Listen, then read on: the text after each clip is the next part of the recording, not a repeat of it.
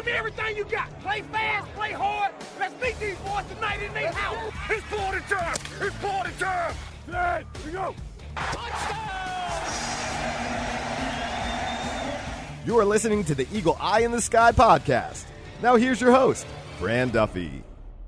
That's right, another week, and the Eagles have been busy as the Eagle Eye in the Sky podcast continues. I'm Fran Duffy, and I think we've got a great show for you here on episode number 48. At the top of this week's show, we've got Chalk Talk, where I chat with former NFL head coach and NFL Hall of Famer Tony Dungy to talk about the Tampa 2 scheme, what goes into it, the scheme's strengths and weaknesses, and a whole lot more. I had a great conversation with Coach, so you don't want to miss that. Next up, we've got Two Technique. We're going to go back to the well with my good friend Mike Quick. I know how much all of you enjoy my conversations with Mike, and since we're discussing Tampa 2 with those cloud corners up in the receivers' faces, I figured it'd be great to hear from Mike again about beating press coverage from a receiver's perspective. Then we wrap it all up like we always do with Saturday Scouting, where we're going to look at cornerback Eric Rowe and my notes on him coming out of Utah. Obviously, Rowe still has a ways to go before we get the full story on him as a pro player, but we've seen a lot of good from him so far in his career.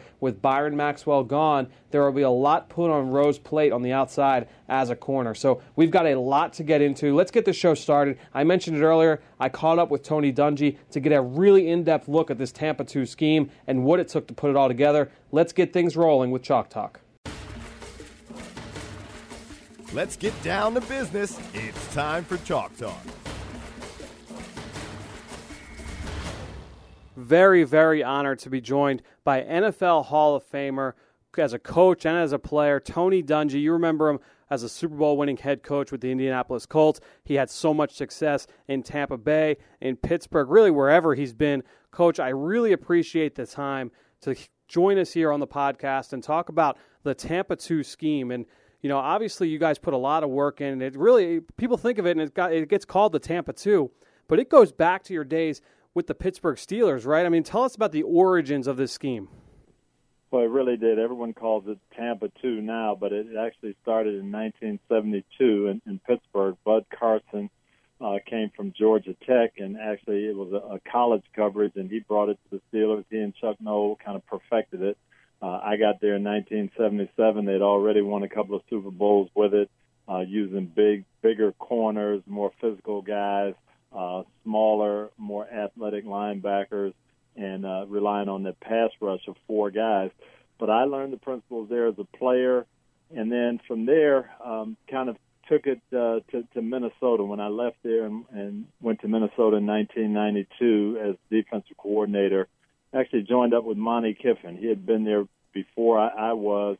They had the cast of characters that was just perfect. Had a dominant front four with Chris Dolman and John Randall, who would go on to be in the Hall of Fame. Had some corners who could really not only play coverage but were physical and hit, and had some active linebackers. So it got started again. That was 1992, and then Monty and I both went to Tampa in 1996, and when we got to the playoffs in Tampa, I think that's when it became fashionable. We had not only some great players, but guys who really just fit the bill, and John Lynch and Derek Brooks and Warren Sapp. Hardy Nickerson was our middle linebacker, and defense was kind of our calling card. So that was kind of the tracing it through maybe 25 years then. All right, Coach, I want to go from position by position here and really get a sense of some of the coaching points that you're trying to teach all of your players throughout the defense as you're playing this scheme. And let's start at the cornerback position. What are you telling those cloud corners up at the line of scrimmage that you want them to do when you're playing in a Tampa 2 coverage? Yeah, you're playing zone coverage. The corners are responsible for the flat area. They're going to have to come up and make tackles in the running game and in the short passing game. So it's not the type of system that you can rely on just small cover corners. Guys have to be able to make tackles and be physical and be part of the run defense. But on the other side of the coin, sometimes a lot of people aren't looking for those type of guys, and we got players who people thought were a little bit maybe not fast enough, not quick enough to play man-to-man coverage, and they ended up being great players for us. All right, Coach, how about the safeties? As a half-field player on the back end, What are the coaching points? What are the responsibilities of those safeties in a Tampa 2? Well, the biggest thing is you've got two guys who are going to control deep half of the field, and they have to rely on their pass rush. People are going to try to flood that deep area with three receivers and get people open in the deep zone. And what we always said is you have to trust your eyes and be able to read the quarterback, and it's up to the front four to not let him pump fake you and reload, and you have to go where he's looking. And if you do that and you have safeties with good range who can cover a lot of ground, then they can make plays in that deep area, 20 yards up the field. They can cover half the field, but it takes guys with good instincts and good ball skills to do that. Really the player that separates the Tampa 2 from just regular cover 2 is that Mike linebacker. And obviously he has a different responsibility in a cover 2 as compared to a Tampa 2. What is it that sets that Mike apart? What were you looking for? What are the different coaching points that you would try and teach that player? Yeah, when it first got put in the 70s, you didn't see a lot of great tight ends, and people didn't attack down the middle of the field. They didn't put wide receivers in the slot and try to get down the middle. So that weakness wasn't really exposed. And the more we played it in Pittsburgh, the more people started scheming against it. And you saw tight ends like Ozzie Newsome and Kellen Winslow come into the league. People try to put receivers in the slot and find that void area in the middle. So the middle linebacker had to be fast enough to get downfield and get deep and make some plays at that 18 to 20-yard area to protect the safeties. So, Jack Lambert, when he played for us, he was perfect because not only was he athletic, but he was tall with long arms, and he could make some plays on those balls that tried to get line drive into that deep area. So it's a tough position to play because you have to be physical enough to play in the run game, but athletic enough to get back in that 18 to 20-yard hole and protect against some of those deep throws down the middle. All right, now on the outside, Coach, at the outside linebacker spot, what were you looking for? What were some of the qualities, some of the traits that you were looking for at that position when you were putting that team together? Well, again, those outside linebackers have to be very much like the corners. They're playing intermediate zones, and they're playing in the middle of the field, and you want them to be able to ball react and make plays in the passing game and get their hands on balls. But they have to be physical enough to make tackles. When you play in the 3rd and 6th and they drop a ball off to a fullback, and Eddie Lacy or someone in that short zone, you've got to be physical enough to come up and make the tackle and make it 4th and 1 instead of 1st and 10. So, again, guys who are athletic, who are aggressive, who can hit and explosive, but also guys who have ball skills and can get their hands on balls. That's ideally what you're looking for. Coach, when you would call Tampa 2 from the sideline, what were some routes and some route concepts that you felt confident that Tampa 2 would stop? What was it strong against when you called it between the lines? Well, it really came into play for that West Coast offense where people were throwing those intermediate routes, those one-on-one on the outside, the curl routes, the quick outs, quarterbacks getting rid of the ball fast and throwing on the outside. We felt we could take all of that away and make people throw underneath, make them throw the ball inside, make them throw swing passes to the backs and flares out in the flat, and then you could come up and make the tackle. But it was really put in place to take away the quick, easy outside throws to the wide receivers. And then conversely, obviously, every coverage has a void. If a coverage didn't have a void, everybody would play it every down. What were some of the weak points of that Tampa 2 zone that you were concerned about that you thought teams would try to attack? There are, especially if you can look off. If you have time to look one way and come back and throw the other, then you're going to have a chance to get some things open. If you've got a tight end who is a especially good deep threat and can get down the middle and hold those safeties, then you can get them thinking about that guy and throw the ball deep on the outside. So there are some things that, you can't just play cover 2 every down because you can get attacked. But we felt like if we made people be patient and throw 7 or 8 balls underneath, then eventually we would make something happen by not giving up that deep ball and not giving up a 2-play or 3-play touchdown drive. Being around the coverage as long as you have, I know there are lots of different names for that void between the corner and the safety. I've heard coaches call it the turkey hole, all these kind of different out there names. Yeah. What are some of the good ones you've heard from that for that void in the coverage? We had a wide receiver coach who called it the side pocket, and that's what he would always tell the quarterbacks. We've got to get open in that side pocket, look down the middle, and throw it there. And that's one that you're going to get some balls in there, but we always said we got to make it tough for that receiver to catch it there. Corner's got to make that ball be thrown up high enough so the safety can at least make a play on the receiver. Now, with some of the rules and not being able to hit the receivers as well, I don't know in the last – I've been out of it now 6 years. That probably makes it a little tougher on those safeties. What is one of the biggest things when you're watching the game now, obviously in your role at NBC, watching week to week, what are some of the biggest differences in the game now as opposed to a few years ago when you were on sidelines? It's really hard to coach defense because you're trying to be aggressive and you're not trying to be dirty. You're not trying to hit people in the head, but it happens. And so when you're saying, hey, we've got to be aggressive, we've got to fly to the ball, we've got to make people not want to catch the ball in that deep area, and then you see guys getting flagged for what you think are clean hits, I'm not sure how I would coach in this day and age.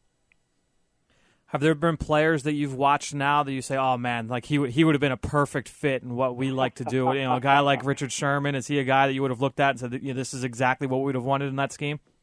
Yeah, you look at that Seattle secondary, and they do. They bring that physicality and those ball skills, and that's what I was always looking for. And, Coach, really one of the most impressive things, when you go back to your reign there in Indianapolis, you were the last coach that really played Tampa 2 almost as a base defense.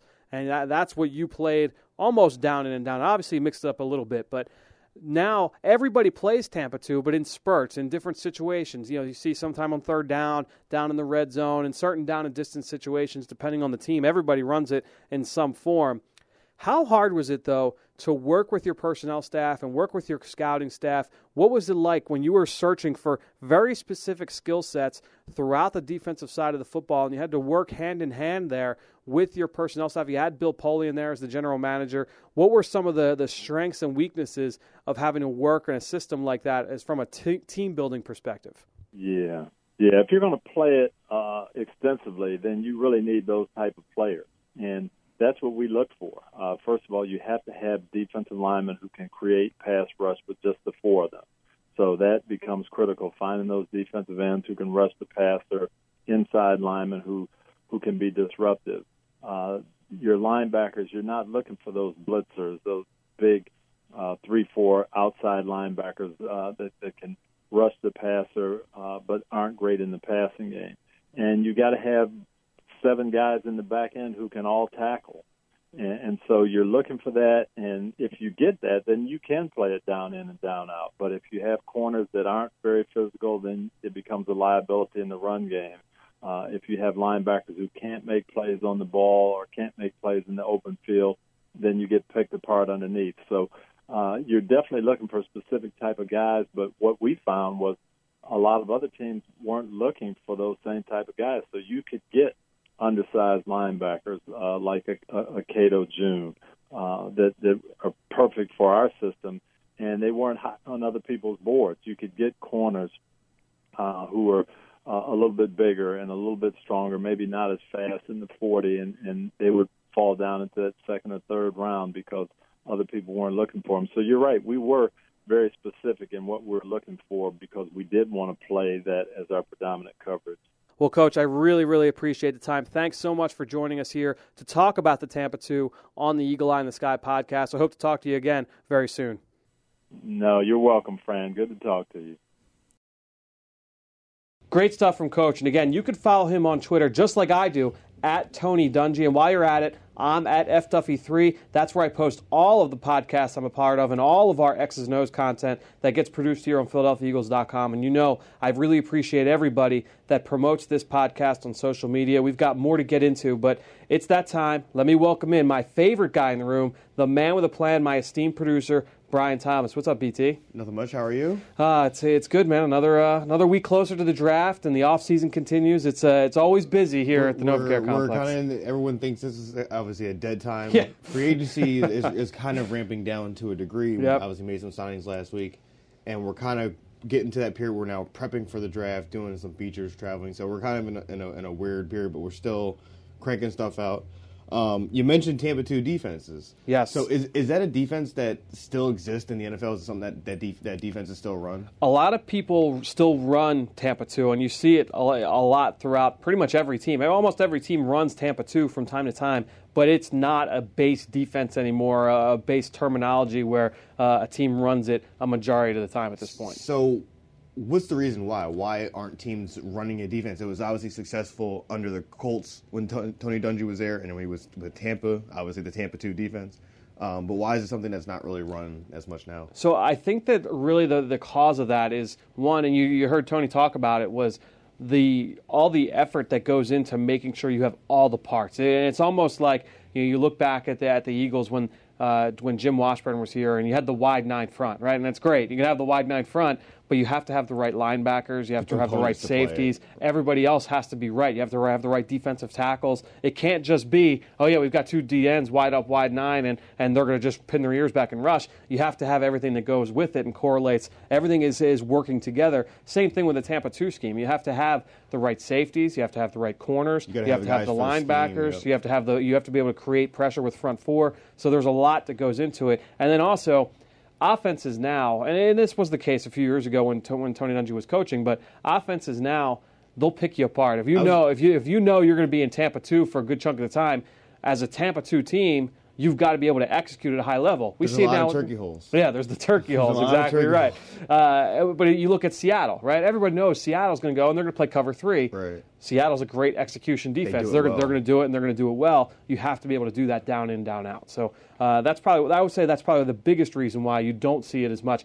Look, Lovie Smith was down in Tampa Bay last year. They weren't a big Tampa 2 team, even though he came up with Dungy running that Tampa 2 scheme. I mean, it's a heavy zone defense. It requires guys that really know their responsibilities, everyone being in the right place at the right time, because if they're not, you're going to leave a huge portion of the defense wide open. And I remember the guys down in, obviously in Tampa, you had John Lynch, you had Dexter Jackson, obviously Rondé Barber. Were they specific zone guys that fit into the scheme?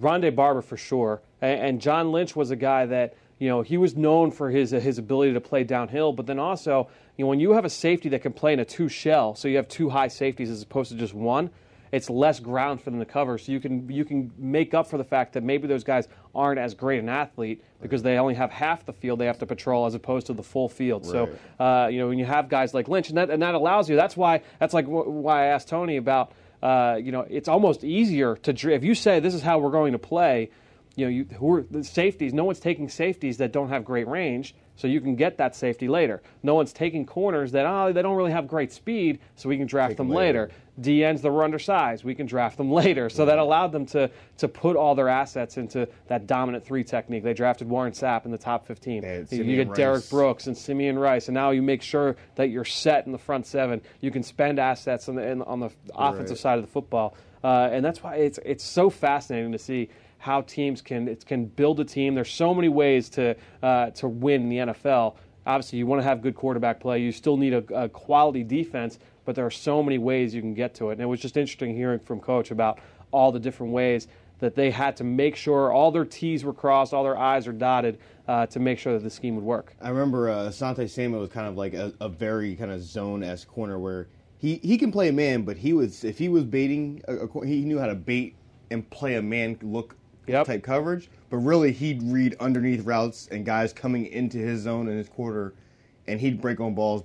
Obviously one of the best corners I saw kind of play up and close in person. But speaking of a guy that's good playing corner, who are some guys coming out that are good zone corners that fans can watch out for? Yeah, so I think there's a few guys in this draft class that when I look at and I say, okay, man coverage wise, maybe they're not as strong, but they show really good ability in zone. And they could potentially play a Tampa 2. Could potentially play the Tampa 2 scheme, or they could go to Seattle and play in their cover 3. Because, again, a lot of zone coverages at some point, we've talked about this in the past, we've talked about it with Greg Cosell a lot as well in Chalk Talk, is a lot of zone looks, at some point, they become man. If you're in cover 3 and you're playing in the deep third of the field and a receiver runs in your area and you're 25 yards downfield, you've got to plaster. You've got to get on that guy's hip, and it almost becomes a man. Old John Chaney, that man zone principle. Matchup zone, You're playing a zone, but the man comes in your zone, that's your man. That's your man. So, you look at some of these guys, and one of the players, Justin Burris from NC State, we saw him at the Shrine game. He's 6 foot, 212 pounds. One of the most disciplined press corners in this draft. Very sound at the line of scrimmage. He disrupts receivers with ease. Every time I watched him, the question with him is, what kind of an athlete is he? He goes to the combine. He runs a 4.47, great time. But he had bad times in his short shuttle and his 3-cone. So people are wondering, does he have the ability to hit pocket with receivers and change direction and play in man? Showed good ability in zone coverage. Darryl Worley, the Philly kid, he was an underclassman declared for the draft from West Virginia. He's 6'1", 204 pounds. He's got great size. He's got starting traits in a press scheme. Again, showed great ball skills when he's sound in his technique. He's got great length. Athleticism and speed are a concern. But he made some great plays in zone coverage, both this year in 2015 as well as a sophomore in 2014, a guy that showed great ability in zone. Eric Murray from Minnesota. We saw him at the Senior Bowl, 5'11", 199 pounds. I can remember a play where he dropped back, and it was a pass breakup he made in cover 3. He passed off a crossing route, so a guy started on his side of the field. He passed him off to the safety, then peeled back to his side of the field and knocked the ball down on somebody that came into his route late or into his area late. When you see guys that have that kind of awareness, you can translate that into being effective in a zone scheme. Same thing with Tracy Howard, a corner from Miami. No one's talking about 5'10", 183 pounds. Wasn't at the combine. Made similar plays. I can remember an interception he made against Nebraska on a post wheel. Same thing. He did it against Virginia Tech this year in cover 2, where he peeled off. He passed his man off to another defender, and then he gets into somebody that comes into his zone late and makes a play on the football.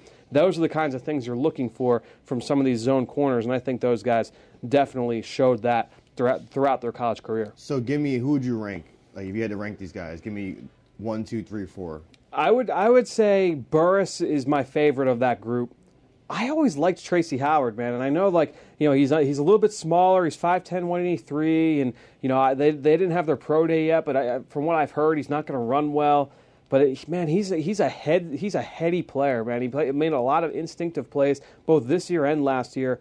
And then you have Worley, the Philly kid from West Virginia. He's great size, and he flashes great ball skills. And if you've got size and ball skills, that'll take you a long way. He's the biggest kid of all these kids, so I know size is something that obviously teams look at. Can the guy translate? Can he cover these big guys, receivers as they, guys you deal with in college? There's very few guys who have NFL bodies. Yeah. So you don't see it consistently. Where you go to the NFL, the third receiver has an NFL body, so you've got to be able to cover guys 1 through 4. And the thing that's scary about Worley is they played. Obviously, they're in the Big 12 now. They played against Baylor.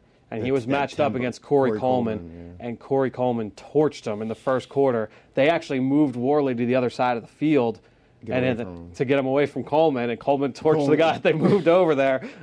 Coleman's game against West Virginia. Coleman is a good player. So certainly a lot of talented receivers to go up against these talented corners. But there were some guys. There was a good question about some zone corners. But let's keep this show going. We talked with Tony about those press corners in a cover 2 or a Tampa 2 scheme.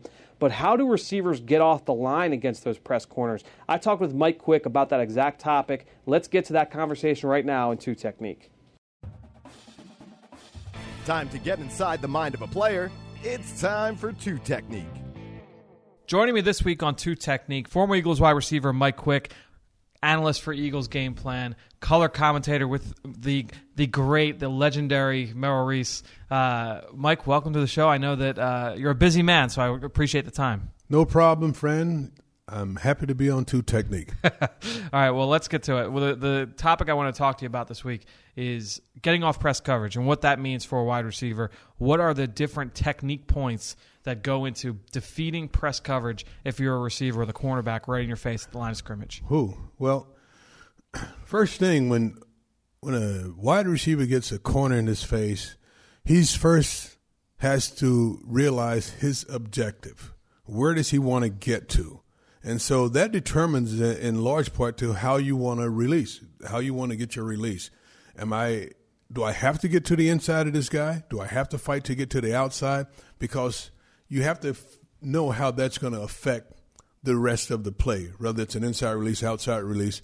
And if you're going to use an arm over technique where you're going to swim a guy, if you're just going to use your forearm and just make sure you beat his hands off of you, or if you're just going to stutter, use quick feet, stutter step him, and work to the inside to get even on him, work to the outside to get even on him, and then do whatever you need to do, have to do whatever your plan is once you get even with that guy or on top of that guy. How much of it is feet versus hands?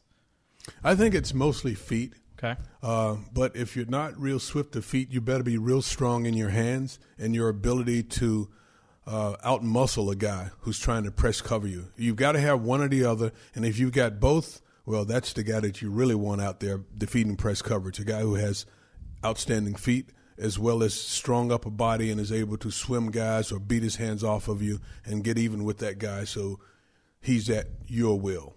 So then the last question is, how much of it can you teach, and how much of it is something that, some guys, obviously, we just saw Mike Evans this past week, big, strong guy, can run through that contact. Sure. But how much of it is something that you can really develop and bring a guy along? Well, a lot of it you can develop, and a lot of it is just willing and someone who knows how to properly teach a guy, how to keep a guy's hands off of you, how to keep the space and get to where you want to get to. First of all, friend, it has to be in your head. What's my objective? What do I need to do? How do I need to set this guy up to be successful, to get to where I need to get to make this play successful? All right, so that's two technique here with Mike Quick. We appreciate the time always here on the Eagle Eye in the Sky podcast. You got it. Great stuff there from Mike, and he did a great job breaking down the specifics of beating press coverage as a receiver. And now I'm going to quickly break down how to subscribe to a podcast. And if you're listening to this on the Eagles app or on PhiladelphiaEagles.com and you like what you hear, it's really easy. All you have to do is go to your phone, you go to your podcast app. All of those fancy schmancy smartphones have them. You just search Eagle Eye in the Sky, you hit subscribe, and now this show downloads automatically to your phone every week, and you can listen whenever you want. Listen in the car, you can listen at work, whenever and wherever you want. And while you're at it, you can go subscribe to the Eagles Live podcast with Dave Spadaro. The Journey to the Draft podcast is obviously huge right now with the draft just 6 weeks away. Myself and Ross Tucker host the College Draft podcast. So there's a lot of great podcasts out there. You just have to know where to look. BT was the one that got me hooked on podcasts a couple years ago, and it's never been the same for me since. That's all I do now is listen to podcasts. So let's wrap this show up like we do every single week. Let's get into Saturday Scouting. It's time for Saturday Scouting.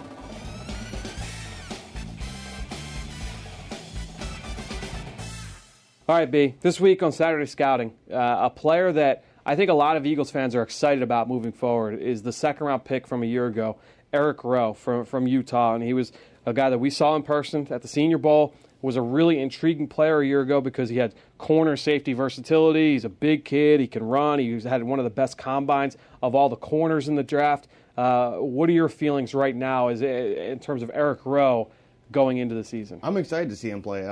Obviously, he got off to a difficult when he was a full-time starter. When obviously Nolan Carroll got hurt in the Thanksgiving game, broke his ankle. Rowe came in, had a difficult time with Calvin Johnson. Most DBs have difficult times with Calvin Johnson. So I wasn't as worried. I actually liked that he got out there against someone, a perennial, obviously, Hall of Famer. Yep. But I'm excited to see what he can do going forward. Full-time, knows it's his job, kind of competes at it. And I think having guys around him, the Ron Brooks, the McLeods, he has some veterans that can really kind of show him the way. I think it was helpful to have Walter Thurmans and the guys around him last year that he was learning from. But he was learning on the fly, and it's really hard to teach a guy, when the 2/3 of the season's already done. So I'm excited to see when he has an entire offseason to compete, really learn the position. Sophomore, your second year is a big year for you in the NFL. So 100% right. Does he kind of take the next step? Does he regress? But I'm excited to see with the new coaching staff, Tim Houck, Jim Schwartz has really done well in all his stops. So I'm excited to see how he plays in this new defense. Yeah, no question about it. So we were talking about Rowe last week, and I said, you know what?